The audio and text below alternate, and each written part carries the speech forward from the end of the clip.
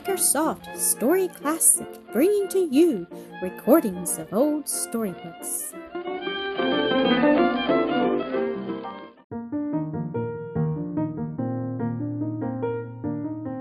Chapter 16 of Joel, a Boy of Galilee, by Annie Fellows Johnston.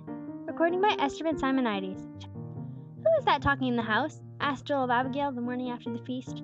He had been playing in the garden with Jesse, and paused just outside the door as he heard voices. "Only father and Phineas now," answered Abigail. "Simon the oil seller has been here, and I am sure you could not guess his errand. It was about you." "About me?" echoed Joel in surprise. "Yes, I never knew until this morning that you were the one who persuaded him to go to the Master for healing. He says if it had not been for you, he would still be an outcast from home. During these weeks you have been away, he has been hoping to find some trace of you, for he longs to express his gratitude. Last night at the feast he learned your name, and now he has just been here to talk to Phineas and father about you. His olive groves yield him a large fortune every year, and he is in a position to do a great deal for you if you will only let him." "What does he want to do?" asked Joel. "He has offered a great deal, to send you to the best schools in the country, to let you travel in foreign lands, and see life as it is in Rome and Athens and the cities of Egypt.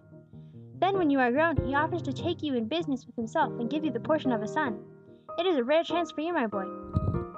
"Yes," answered Joel, flushing with pleasure at the thought of all he might be able to see and learn.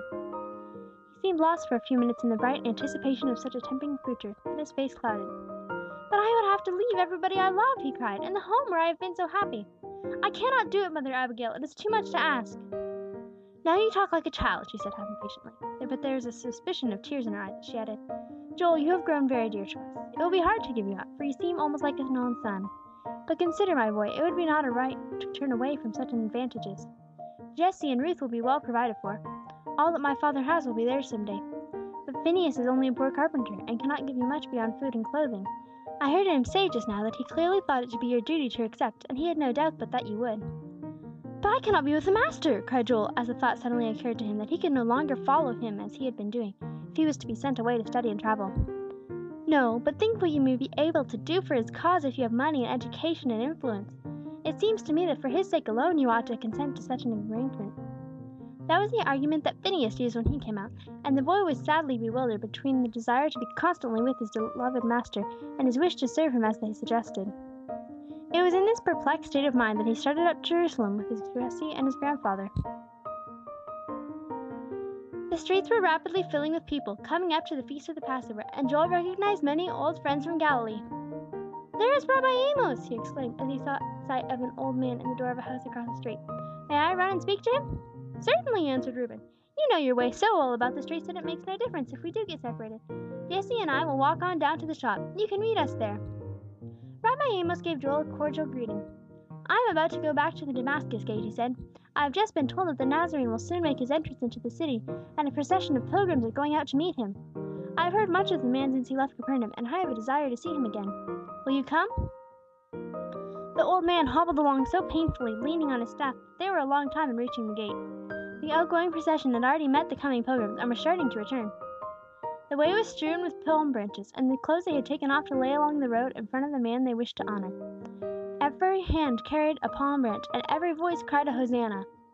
At first Joel saw only a confused waving of the green branches, and heard an indistinct murmur of voices, but as they came nearer he caught the words, "Hosanna to the Son of David!" "Look!" cried Rabbi Amos, laying his wrinkled, shaking hand heavily on his shoulder. "Look ye, boy, the voice of prophecy! No Roman war horse bears the coming victor. It is as Zechariah foretold, that the king should come riding on the colt of an ass, the symbol of peace. So David rode, and so the judges of Israel came and went." Joel's eyes followed the gesture of the tremulous, pointing finger. There came the Master, right in the face of his enemies, boldly riding in to take possession of his kingdom. At last! No wandering now in lonely wilderness, no fear of the jealous scribe or Pharisee. The time had fully come. With garments strewn in the way, with palms of victory waving before him, with psalm and song and the shouting of the multitude, he rode triumphantly into the city. Joel was roused to the highest pitch of enthusiasm to see his best beloved friend so honored. People understood him now. They appreciated him. The demonstrations of the multitude proved it. He was so happy and excited, he scarcely knew what he was doing. He had no palm branch to wave, but as the head of the procession came abreast with him, and he saw the face of the rider, he was almost beside himself.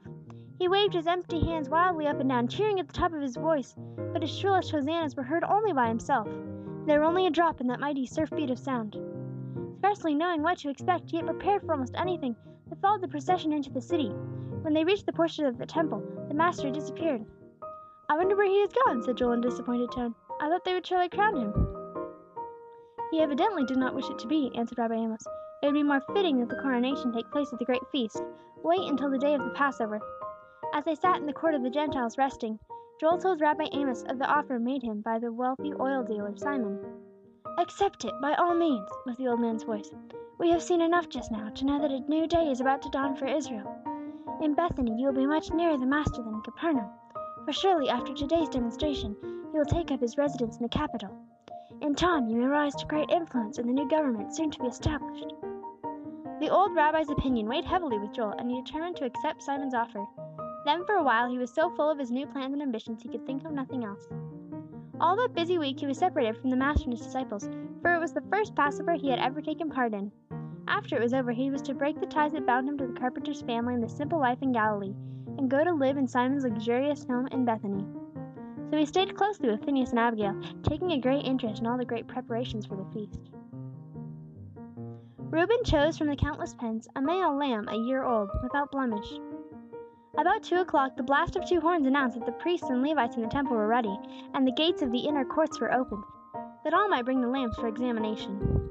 The priests in 2 long rows caught the blood in great gold and silver vessels, as the animals were killed, and passed it to others behind, till it reached the altar, at the foot of which it was poured out. Then the lamb was taken up and roasted in an earthen oven, and the feast commenced at sunset on Thursday. The skin of the lamb and the earthen dishes used were generally given to the host when different families lodged together. As many as 20 were allowed to gather at one table. Reuben had invited Nathan ben Obed, and those who came with him, to partake of his hospitality. Much to Joel's delight, a familiar shock of sunburned hair was poked in at the door, and he recognized Buzz's friendly face, round-eyed and open-mouthed at his first glimpse of the great city. During the first hour they were together, Buzz kept his squinting eyes continually on Joel.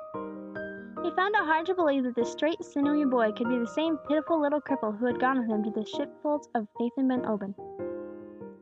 "Say," he drawled after a while, "I know where that fellow is who made you lame. I was so upset at seeing you this way that I forgot to tell you.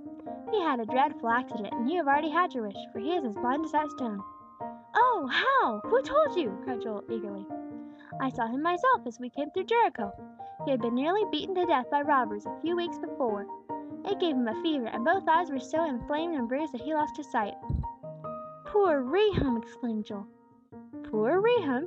echoed Buzz in astonishment. "What do you mean by poor Rehum? Aren't you glad? Isn't that just exactly what you planned, or did you want the pleasure of punting them out yourself?" "No," answered Joel simply. "I forgave him a year ago, the night before I was healed." "You forgave him?" gasped Buzz. "You forgave him? A dog of a Samaritan? Why, how could you?" Buzz looked at him with such a wondering, puzzled gaze that Joel did not attempt to explain. Buzz might be ignorant of a great many things, but he knew enough to hate the Samaritans and look down on them with the utmost contempt. "I don't really believe you could understand it," said Joel, "so it is of no use to try to tell you how or why. But I did forgive him, fully and freely, and if you will tell me just where to find him, I will go after him early in the morning and bring him back with me. The hand that straightened my back can open his eyes, for I have seen it done many times." All during the feast Buzz kept stealing searching glances at Joel. He could hardly tell which surprised him most, the straightened body or the forgiving spirit. It was so wonderful to him that he sat speechless. At the same time, in an upper chamber in another street, the Master and his disciples were keeping the feast together. It was their last supper with him, although they knew it not. Afterwards they recalled every word and every incident, with loving memory that lingered over each detail, but at the time they could not understand its full import. The gates were left open on Passover night. While the Master and his followers worked out to the Garden of Gethsemane, where they had often gone together, Joel was questioning Buzz as to the exact place where he was to find his old enemy. "I'll go out very early in the morning," said Joel, as his head touched the pillow. "Very early in the morning, for I want Rehum's eyes to be opened just as soon as possible, so that he can see the Master's face. Lord, help me to find him tomorrow," he whispered, and with a blessing on his lips for the one he had so long ago forgiven, his eyes closed softly. Sleep came quickly to him after the fatigue and excitement of the day. In his dreams he saw again the Master's face as he made his triumphal entrance into the city. He heard again the acclamations of the crowd. Then he saw Rabbi Amos and Simon and little Ruth. There was a confused blending of kindly faces. There was a shadow-like shifting of indistinct but pleasant scenes. In the fair dreamland where he wandered, fortune smiled on him and all his past were peace.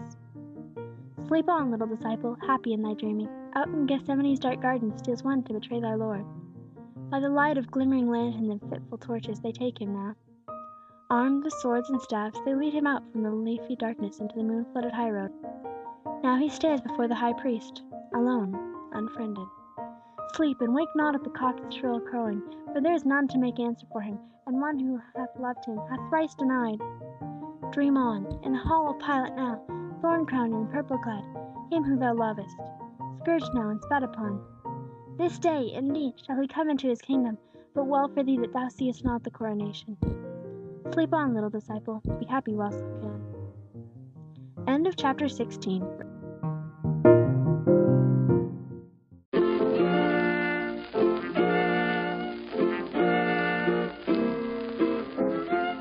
Thank you for listening to another episode of Acresoft Story Classic.